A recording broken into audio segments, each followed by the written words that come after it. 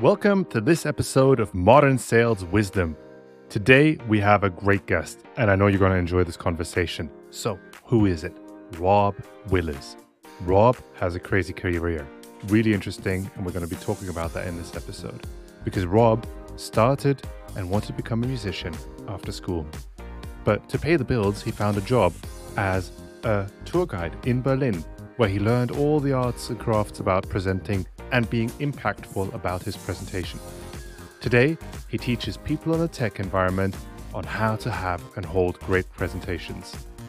And at the end, like always, we'll find some useful tips that you can apply to your everyday job. I hope you enjoyed this conversation with Rob as much as I did. Enjoy. Rob, can you take us back to your early days, maybe your first years in Eton College? How was your environment there? What kind of world did you grow up in there? I got to say, objectively pretty weird. And whenever I meet someone and they discover that I went to this famous school, they think I'm like Harry Potter or something like that. And I have to say, looking back on it, it is a quite strange environment for sure. But at the time, it was just school for me. And that is how I do think about the place. I do think of it as a very, very good school with certain elements, of course, which are just way away from anyone's actual experience. But I think what made my experience of the place a little bit different was I didn't have that traditional background that lots of other boys had. My parents were artists, basically. My dad was a photographer and my mum was a clothes designer.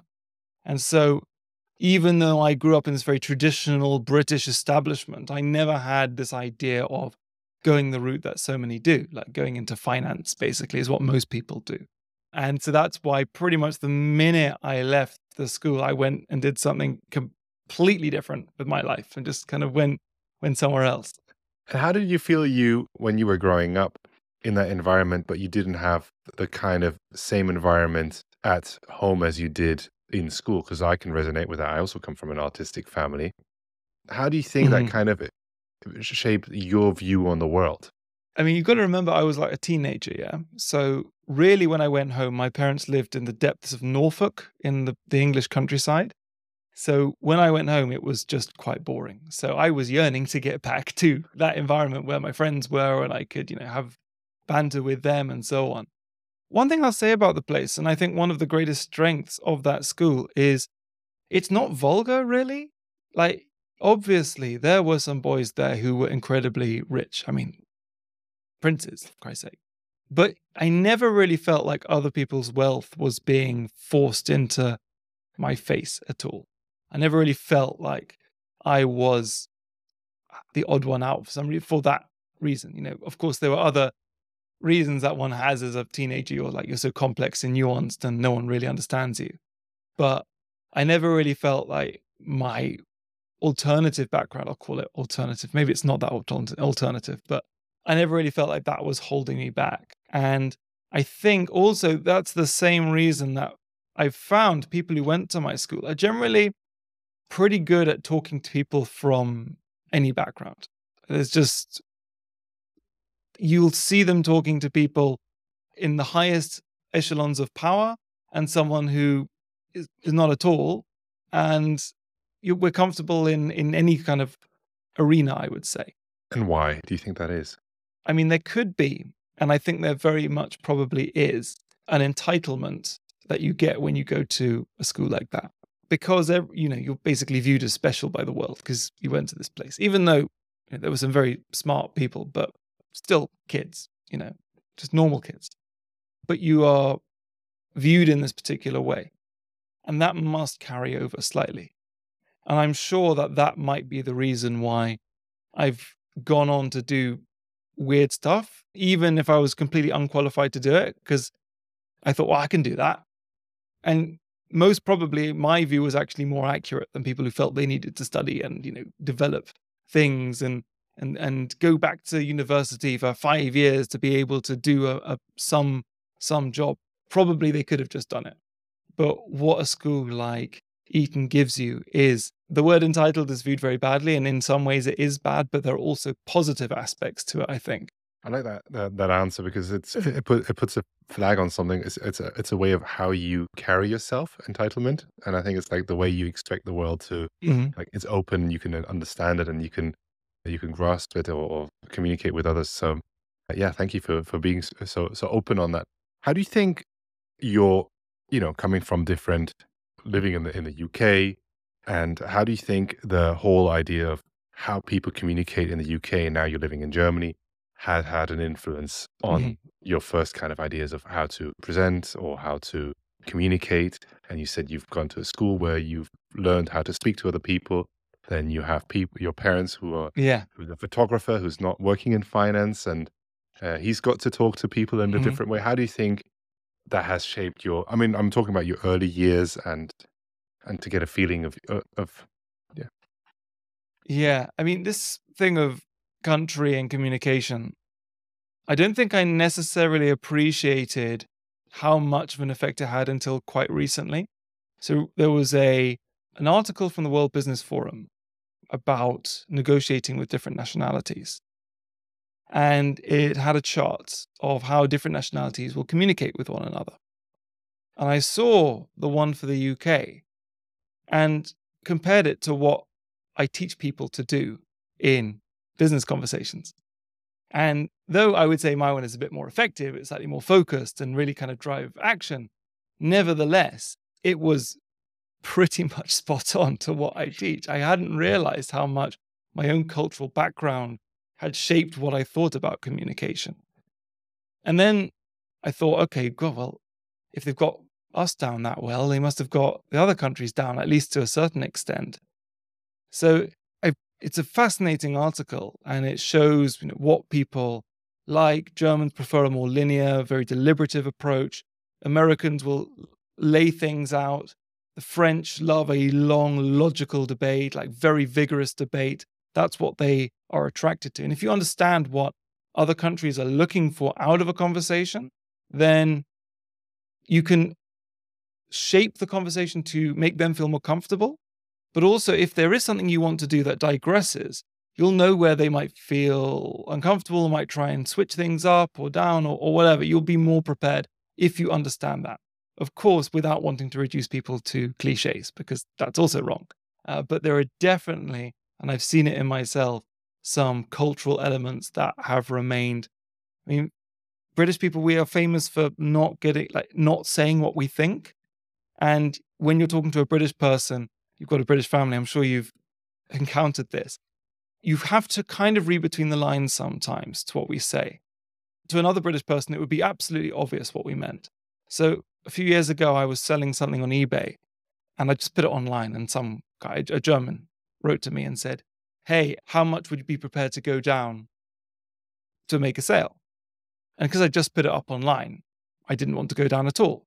So I wrote, as a British person would, not too much because I've just put it online. Now, another English person would understand that means go away, not by a single cent. But then the guy obviously asked, okay, well, how much then? So I had to go and explain to him literally. But these are the kind of things that I'm becoming increasingly aware of. And you can play with them and use them, but they exist for sure. I can resonate with that. The correct German who wants to know exactly what it is, and the English who wants to be polite, saying, "Please don't talk to me." After that time, you went to university and you came to Berlin, where you became, and Mhm. that's on LinkedIn, a tour guide, which has obviously had a big Yeah. effect on what you do today as well. Can you give us a little bit of the story behind it, and then we Mhm. can talk about the implications which has had afterwards? Okay, well, I'll say first of all that the only reason I became a tour guide was to pay for music because I wanted to make music, but that didn't make any money. So I needed something which was flexible and would be able to fund my dream. So for that reason, I never really appreciated tour guiding at the time, I'd say. But as you mentioned, it's been a profound for me. And when I started off, I started doing what are called free tours. And free tours work like this: you can go and take a tour, don't pay a ticket price, but at the end, if you like it, you give a tip. And what you don't know, though, is the tour guide has to pay a marketing fee to a company. I paid at that time about €3 and it went up a little bit. So a group of 30 people would be 90 euros. So everything I got, I took, and then I paid 90 euros and I got to keep the difference between that. And it was brutal at first. I was not very good and I was barely making any money. In fact, I almost lost money one day from having to do this thing because I feel like I was just trying to wow people with how much I knew. It was very much going back to university and so on, how we're taught, at least in the UK. It's very much like amount of information and accuracy of information equals impact in that world. And that doesn't translate when you go anywhere else.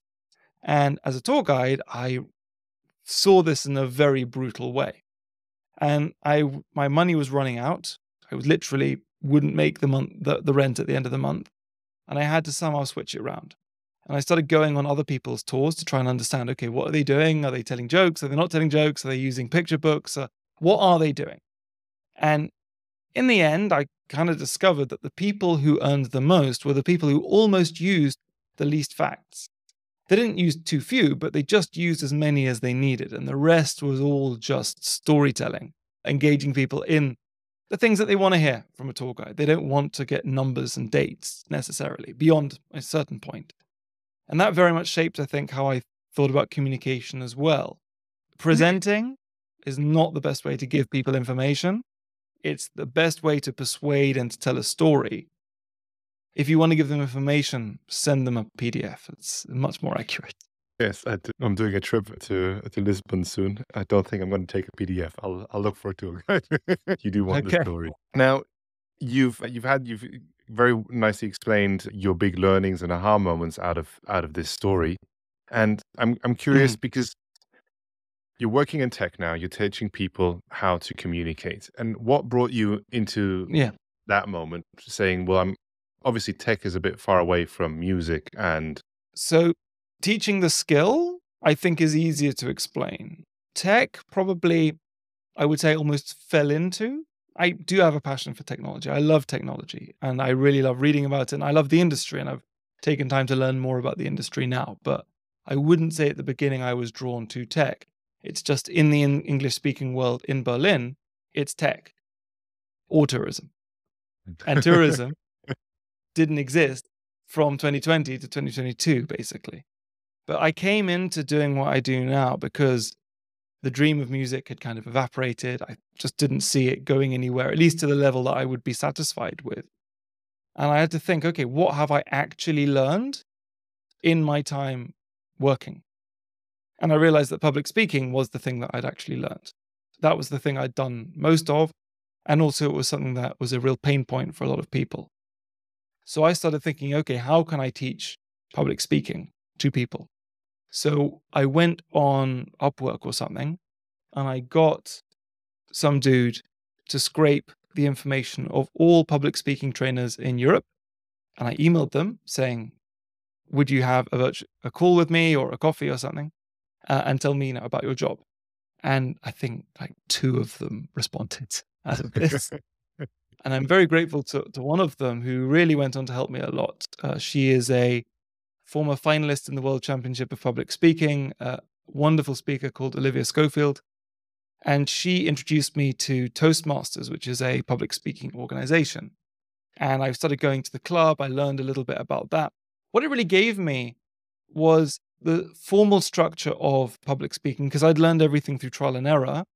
And suddenly it began to make sense why certain things had worked and certain things hadn't worked. And it encouraged me to do different kinds of presentations. So in a pretty short amount of time, in about a year and a half or so, I learned a lot about what people would need in the business world. That was 2018 to 2019. And my plan 2019 was, okay, let's slowly move over into this new venture and gradually stop tour guiding. It's my plan with music as well, is to slowly move over. That became a very abrupt movement in 2020 when I was on paternity leave and suddenly there was this virus and there was no tourism. We felt, okay, it's going to be a couple of months. The tourists never came in 2020. Not very many came in 2021 either. But what it did do for me, that was an advantage, was it forced me to focus my efforts into actually making this work. And it also disrupted the market because all of the established trainers said, okay, we're not going to do online training. We don't think that that is as good as in-person training. What we're going to do is wait until it's over. And then some companies came to me. I'd actually given a few workshops to them already, and it had gone well. And they said, hey, can you do online training? And I said, yes, of course. I have some experience with online training, which was bending the truth hugely, to be quite honest with you. But because it was so disrupted, people weren't used to training.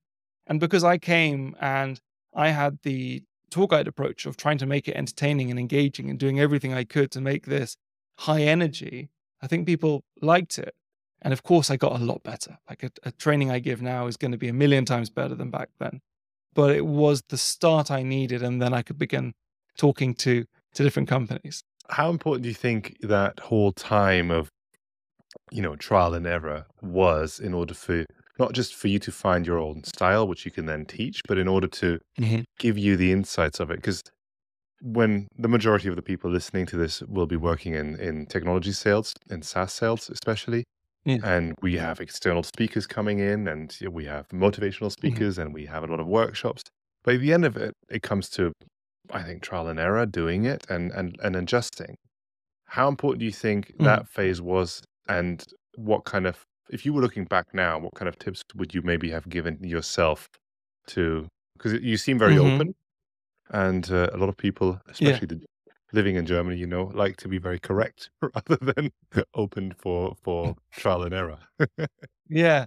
I mean, of course, people shy away from these things and they try and over perfect them to the point where they never actually do the thing. But I think trial and error was really valuable to me. And I think it gave me quite a unique style. Most traditional public speaking trainers don't speak like me. I find I prefer my style, obviously, or I wouldn't do it that way. For me, they seem overly formal when I look at many of them because I learned my skill in a completely different environment. Now, of course, different applications call for different styles and they have every bit of as much value as I do in certain environments. But I feel that the experience played a lot, but that's not the only thing. A great writer called Sean Callahan, who is a storytelling writer, amazing guy. One of his opening chapters was the statement that if all it took was practice, then taxi drivers would be excellent drivers, something along those lines. And so what you need is practice, but with constant reflection and some kind of metric to know whether you're doing the right thing. So my metric was, what tips am I getting? And that meant I was optimizing for what would people find most financial value in what I was delivering to them. Very different to if I was standing on a stage and getting marked in a public speaking competition, which is all about how few filler words do you have? How well have you gestured in this particular moment? I'm literally just focused on this is what people find valuable or found valuable to me. And I kept a very, very complete spreadsheet with size of group, days of the week. I would be able to tell you exactly what days of the week I was meant to work, in which months, and what would be the biggest value for me in that. One quite depressing thing I think you realize then is that just how much the 80-20 rule, that 20% of the time you're making 80% of the money and 20% of the people are giving you 80% of the money. But if I was to go back and do it again, I would probably encourage myself to be even more reflective in that moment, like really sit down and analyze and try things.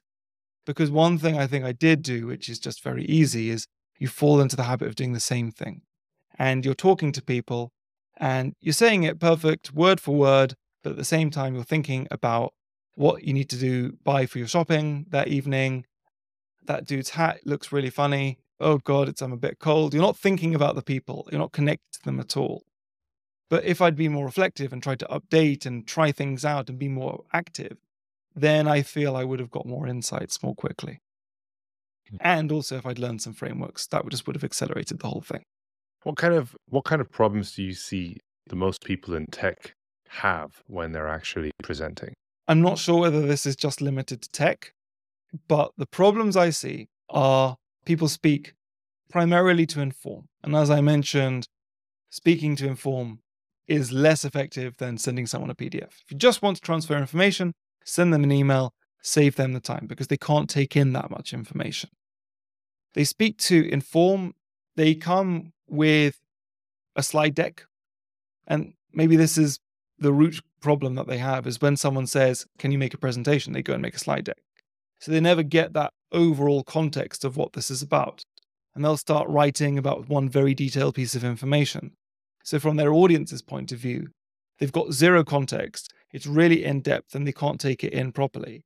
And there is little to no call to action at the end. So people get to the end of a meeting. It's been exhausting, boring. They don't know what they're meant to do next. So the solution is they make another meeting. That's why I think a big reason why there are so many meetings, because people are not thinking about presenting and oral communication in the right way, not using it for the right things. How do you think this has changed in the virtual environment? Has it gotten better, or now we try to do a lot asynchronous communication at the moment, but still it's like a PDF in a lot of cases. Yeah. I mean, the asynchronous thing is coming through, and there are some amazing companies that are doing cool stuff to try and promote it. But definitely, throughout the pandemic, the number of meetings people had went up, full stop. People had more meetings, and because they had more meetings and no time to prepare for those meetings, the meetings were less effective. And that bred frustration, I think, in people, and what's called a bad meeting hangover, when you're annoyed about the meeting, even afterwards, and you're exhausted from it too. A specifically presenting point of view, it meant that people really hid behind slides, because in Zoom or in Meet, or all of them actually, when you share your screen, you disappear into a tiny box. And that connection that you were meant to build with, let's say you're a salesperson, you're speaking to a lead, you immediately disappear.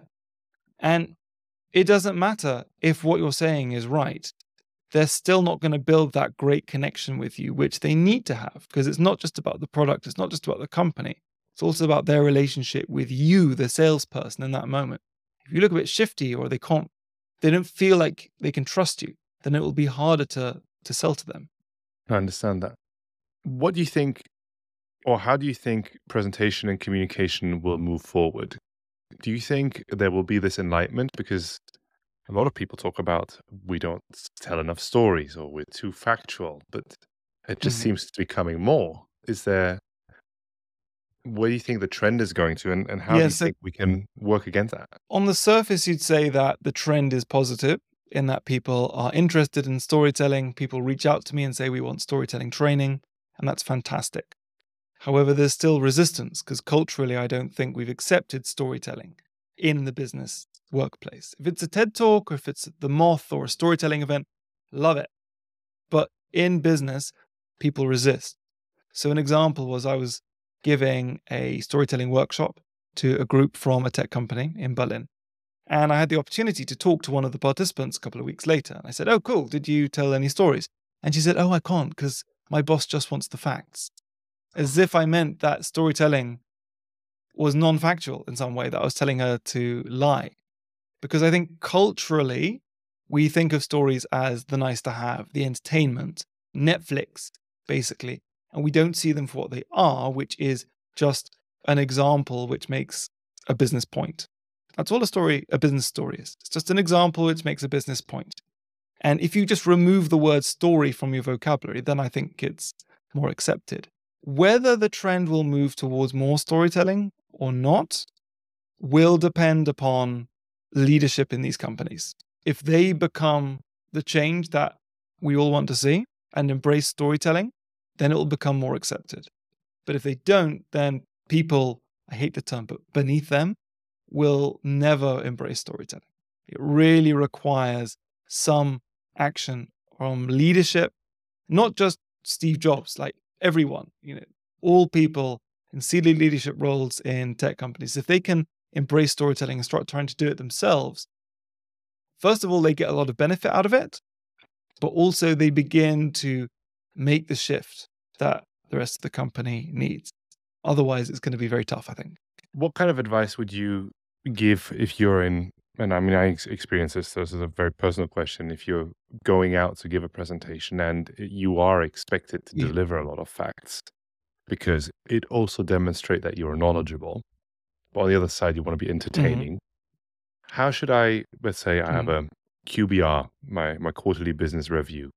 How should I walk into that feeling prepared with a story, Mhm. but having so that at the end it's not just like, yeah, Henry did it, check, but this is what he took from Mhm. it. Is there, do you think there's just a very high level methodology you could maybe? It comes down to how long do you think you should present for, I think. And I think people make the mistake of thinking 30-minute meeting, 30-minute presentation, in which, of course, you'd have to fill it with loads of facts if you wanted to speak for 30 minutes. But speaking for 30 minutes is next to impossible, partly because they're not going to take it in, but mostly because they're going to be late for your 30-minute meeting. So you've only got 25 minutes. Then you want to spend some time at the end working out next steps. That's another 5 minutes gone. You've only got 20 minutes. And then you're going to start speaking and they're going to interrupt. So, what I think we need to do then is just completely shift. And my advice for people is to start with an overview, to start with the story, the narrative, however you want to call it. But give the basic overview for about a quarter of the time that you realistically have. Half hour meeting, like I said, you've only really got 20 minutes. Speak for 5 minutes. And that doesn't mean that you don't know the details, but you're giving space for the other person to go into the details that are relevant for their decision because they are going to want to ask you questions. In fact, it's their job to ask you questions. And if you leave no time for them to ask questions, then it's not going to work. You're just not going to get through it and you have to book another meeting. And probably more likely the project just stops or they don't buy or whatever. So if you give that overview and then use that as a window into speaking about it and then reaching a decision, then I think that you can have both. You can have the engaging story, which doesn't overload people, and you can have the details, but only the details that are relevant. You also have a podcast in which you talk to people. Mhm. And would you like to give us a little bit of insights? Because it's called Unicorns, and it has the word unicorns, which my daughters would go crazy about. Maybe you can give it. It's obviously not Oh the god, same yeah, my daughter unicorn. too. Yeah, leadership for unicorns. Yeah, my daughter got very excited when she saw the picture of her. Yeah, her big thing, like she wants a unicorn cake for her birthday party next month. It's all unicorns there. So leadership for unicorns, I wanted to speak to experienced tech leaders because I was very aware of my place as an external trainer going into these companies.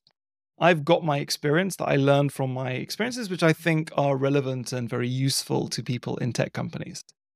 But I also understood that people who do MBA, who write MBA courses, people who write online courses, corporate trainers, they're still external. And storytelling is a fantastic way to actually learn things which the best practices won't teach you.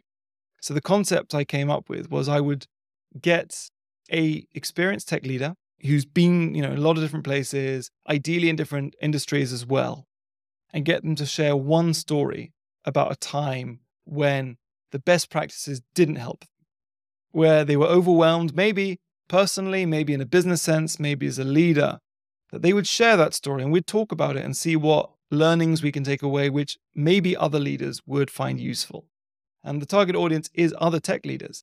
So, what I want to do is I want to normalize the challenges that people have. I think that's a great reason for telling stories too. But then also see, okay, what worked for that person? Maybe it can help someone else too. And there's been some amazing stories that we've heard. People take the term story in a different way. Some people talk about lots of individual examples that kind of show or say something about their whole career. Some people talk about a meeting that was really, really hard. Some people talk about awful physical challenges that they had to overcome. Really, really challenging stuff. But in all of those conversations, I think there are lots and lots of takeaways from those stories. And it's also much more engaging, I think, than just having a podcast where I ask people for their best practices. I don't think you're going to get the same sense of how it really works in the real world if you do that. I just want to say thank you because I found you on LinkedIn for the first time because you had Mhm. some things from your podcast which were ended up in my feed, and I've gone through your feed, and I really enjoyed the content. So anybody who's listening, I really recommend that you tune in and find Rob to to really and follow him. So thank you very much for sharing that and making that public. I think it's very valuable. So thank you. Rob, being British and living in Germany, how do you think different languages and nuances can impact the way a story is perceived? Well, I think storytelling in itself is pretty universal. We've been telling stories longer than there have been nations. As long as we've been able to speak, we've been telling stories. So I'm not sure that that is really the distinction. And also, we've grown up hearing the same stories. I grew up in an English-speaking country, but I heard Brothers Grimm stories. People in the States did as well. But what I would say is some emotions are captured better in different languages. Some things, like tiny details that you can't really explain. And only if you speak the language can you really get the feeling that we're talking about. And I'm sure you get this too in a bilingual family. At my house, we're actually trilingual at home. My wife is Brazilian. I'm British. My daughter goes to Kita in German. And sometimes there's just a word, and what we speak to each other is mostly English, but this weird little mixture. Sometimes we'll throw in a word like saudade, the word in Portuguese meaning you miss something. Schadenfreude. I mean, my daughter doesn't say Schadenfreude. She's 3, but maybe she should. And in English, like banter, I've never found a good enough word to describe banter. And it's so important to British culture, so much part of how we communicate with each other. So though a long way of saying, I think stories in themselves, the structure, the telling of stories, you need to get the same things right in any language. But sometimes there are tiny nuances, things that you can't really explain when you're speaking in a different language. That's a good answer. This one's very similar from the, it's more about presentations and not about language.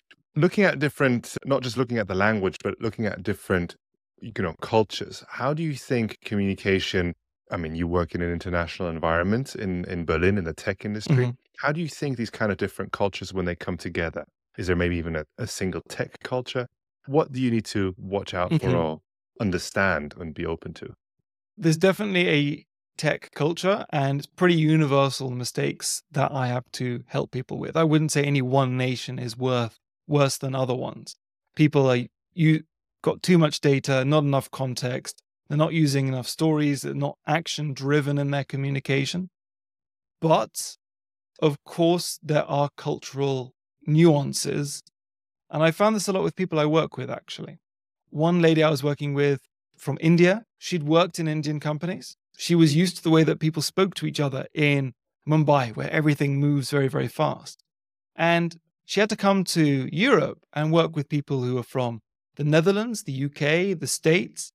Very different accents, different words they use, but also just very different things that they said and different things that they looked for from other people. I remember on my podcast, our mutual friend, Sasha, her line was, "I'm not rude, I'm just Dutch," which I thought was really amusing. That's something she found when she went to work in Ireland. She had to change the way she naturally communicated. And on a personal level, I've probably found when I work with Germans, I don't have the formality that they have. I get away with it because I'm not a native speaker. So I can say do and people don't worry too much. But I remember even back at university, and the universities in Germany much more hierarchical than in the UK. I was calling the professors by their first names, and people were almost kind of looking at me, shocked. They said, "No, you have to say Herr Ackermann." And like, oh God, sorry. So there are nuances, but there is also a tech culture, or maybe it's a corporate culture, which binds us together in the mistakes that we make. And how would you describe that tech culture as maybe a little bit different? Because you said it's corporate culture. Is it hierarchy or is it? Okay. Because I always felt it's very free, the tech culture compared to other cultures, but maybe you could teach me more. Yeah, you're right. There is an informality. And for me, which is fantastic, a speed to tech. I love how fast tech companies move. I'm a very impatient person. I think that's probably why my work is about trying to help people get to the point quicker. It's because I'm so impatient. And tech wants to get things done quickly. And I've noticed, working with a different company, I was used to just sending a proposal for something and they say, okay, let's do a workshop, and we do it and that's it. But then when I did something outside tech, I was like, okay, send a proposal. I thought, okay, that's great. They want to do it. But then I had to send an offer for which then they would make an order, for which then I would have to make a confirmation of the order. And that just sounded so goofy to me. Like, why do I have to do all of these separate things when we know I'm going to do it?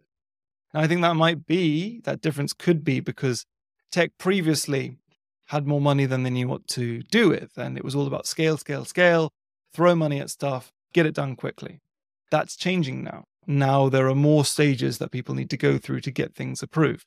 Generally, as a rule, I would say you're right. Tech is less formal and moves faster, and I think all the better for it. Now, in technology or SaaS sales, we have a lot of complex data. How do you think, or what's an easy way to put it into a story? Well, there's two ways of looking at storytelling when you're explaining a topic. And we can make the distinction, I think, between a narrative and a story.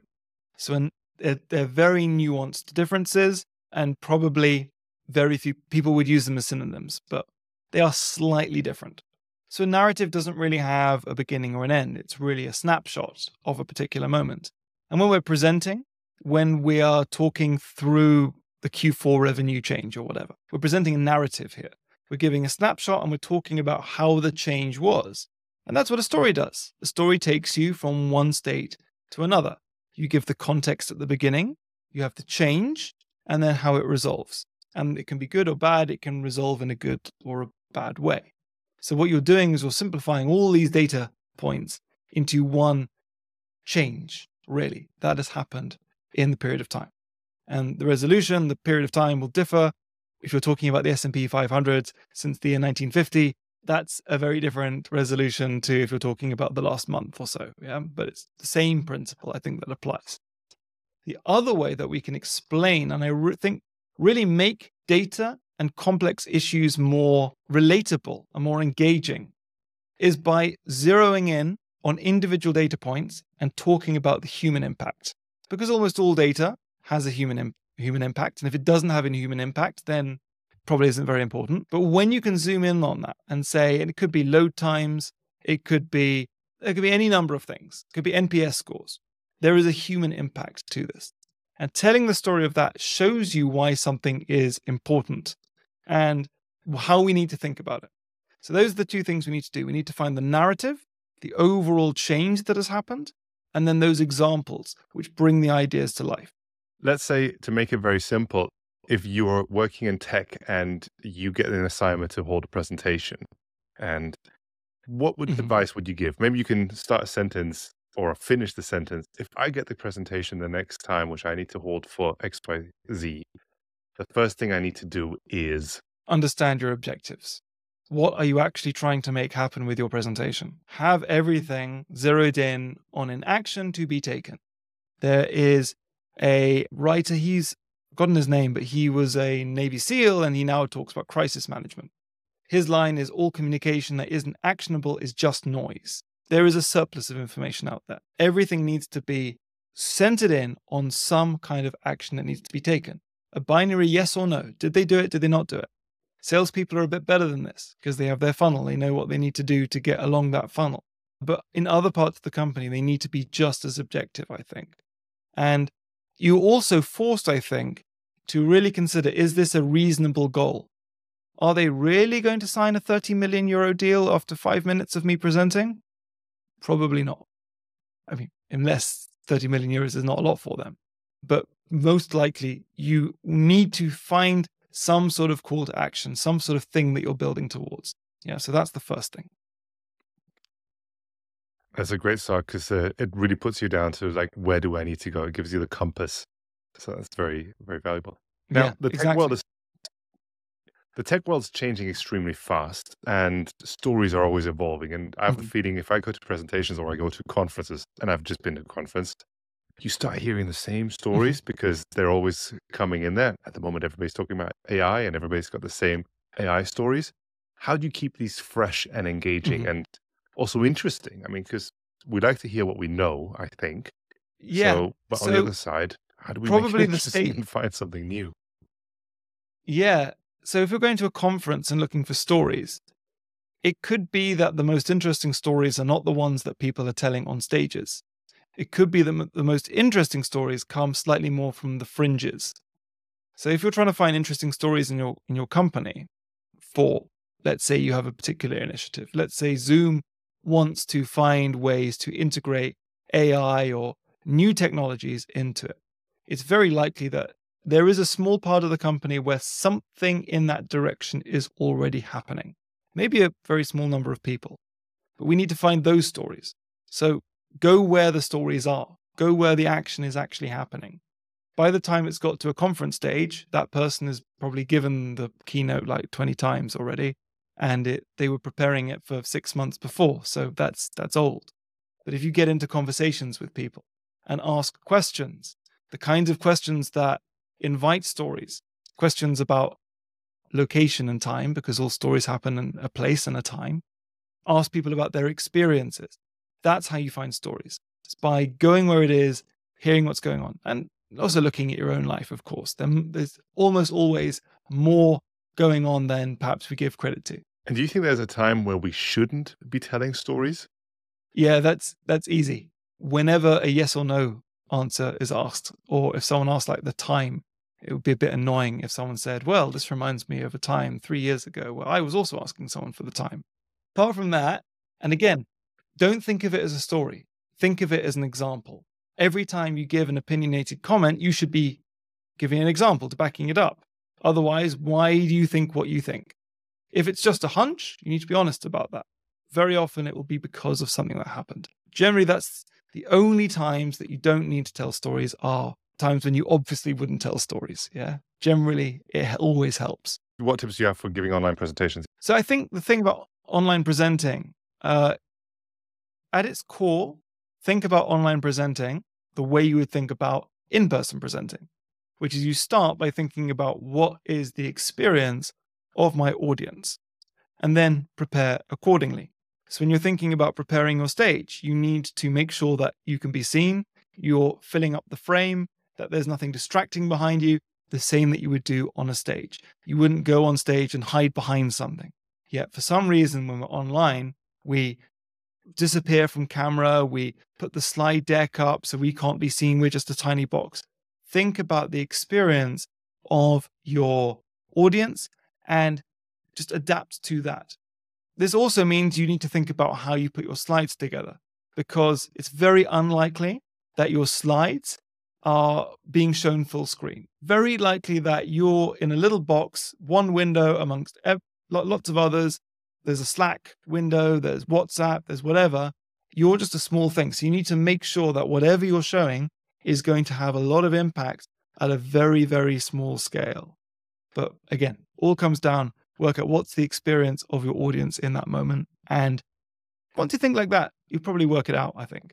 And for the last question, which I asked everybody, obviously we now know you a bit. And if you go onto LinkedIn and follow you, you will get more information of who you are. But do you think, or could you maybe share a little fact about yourself, but maybe a fact that is not so well known about you? Yeah, maybe I've spoken about it before, but not for a long time. I once almost became a pop star by mistake in Germany. By mistake, exactly. Playing an instrument I didn't know how to play as well. It was in my studio where I worked, and they had this project. It was meant to be 80s German-speaking electro pop music. The band was called Dayon at the time. And it had been created by a producer friend of mine with a singer, and they were having a little bit of trouble getting it signed. Though the songs are pretty cool, they didn't have the labels weren't convinced that this was the band that they wanted to sign. So I said as a joke to my friend, "Oh man, it's always been my dream to be an 80s keyboard player." You know, I thought of Bill and Ted with all the keyboards around them, you know, when Mozart's in the shop. And he said, "Brilliant, let's do it." I said, "But you know, I don't know how to play the keyboard, yeah?" He's like, "Fine, just pretend, yeah?" So I kind of thought, okay, well, I'll do it then, I guess. And we began practicing. And our live show that we did a few times around Berlin, we played in Bremen. It was ridiculous. We had lights, lasers, me pretending to play the keyboard, and then we had the Drehscheibe, a turning platform. And at various moments in the concerts, one of us would just go and stand on the turning platform and just kind of make a pose and just turn down around very, very slowly. And it got to the point we began to get the interest that we wanted, and we ended up getting an offer from a major label. I'm not going to say who, but a major label. And we were offered 60,000 euros to make an album with them. So it looked like this was going to take off pretty quick. Somehow, though, I guess the guy thought better of it, probably for the best, to be quite honest. And then he suddenly ghosted us, and then the deal fell through. But we had the contract, everything was basically ready to go. And I just wonder, okay, where would my life have gone differently had that contract had been signed? Like, what would have happened? But it certainly taught me a few lessons about not really being a pop star. I don't think I learned anything about that, but about making deals with people and what gets the deals over the line, and maybe what you need to be aware of afterwards. I love that story. That's definitely one of my favorite answers till now. Thank you so much for coming on the show, Rob. It's been a real delight, and thank you for being so open and talking about your entire life. It gives us a lot of insights. Thank you so much. My pleasure. Thank you. Thank you so much for staying until the end of this episode of Modern Sales Wisdom. I really enjoyed that last answer from Rob, and I hope you did too. If you haven't done so, then smash that subscribe button. It really makes a difference, and it makes me happy. So, if you want to connect with Rob or me, the best way to do that is via LinkedIn. I'll put both our links down in the show notes. So, happy to connect, and I look forward to being with you on the next episode. Take care.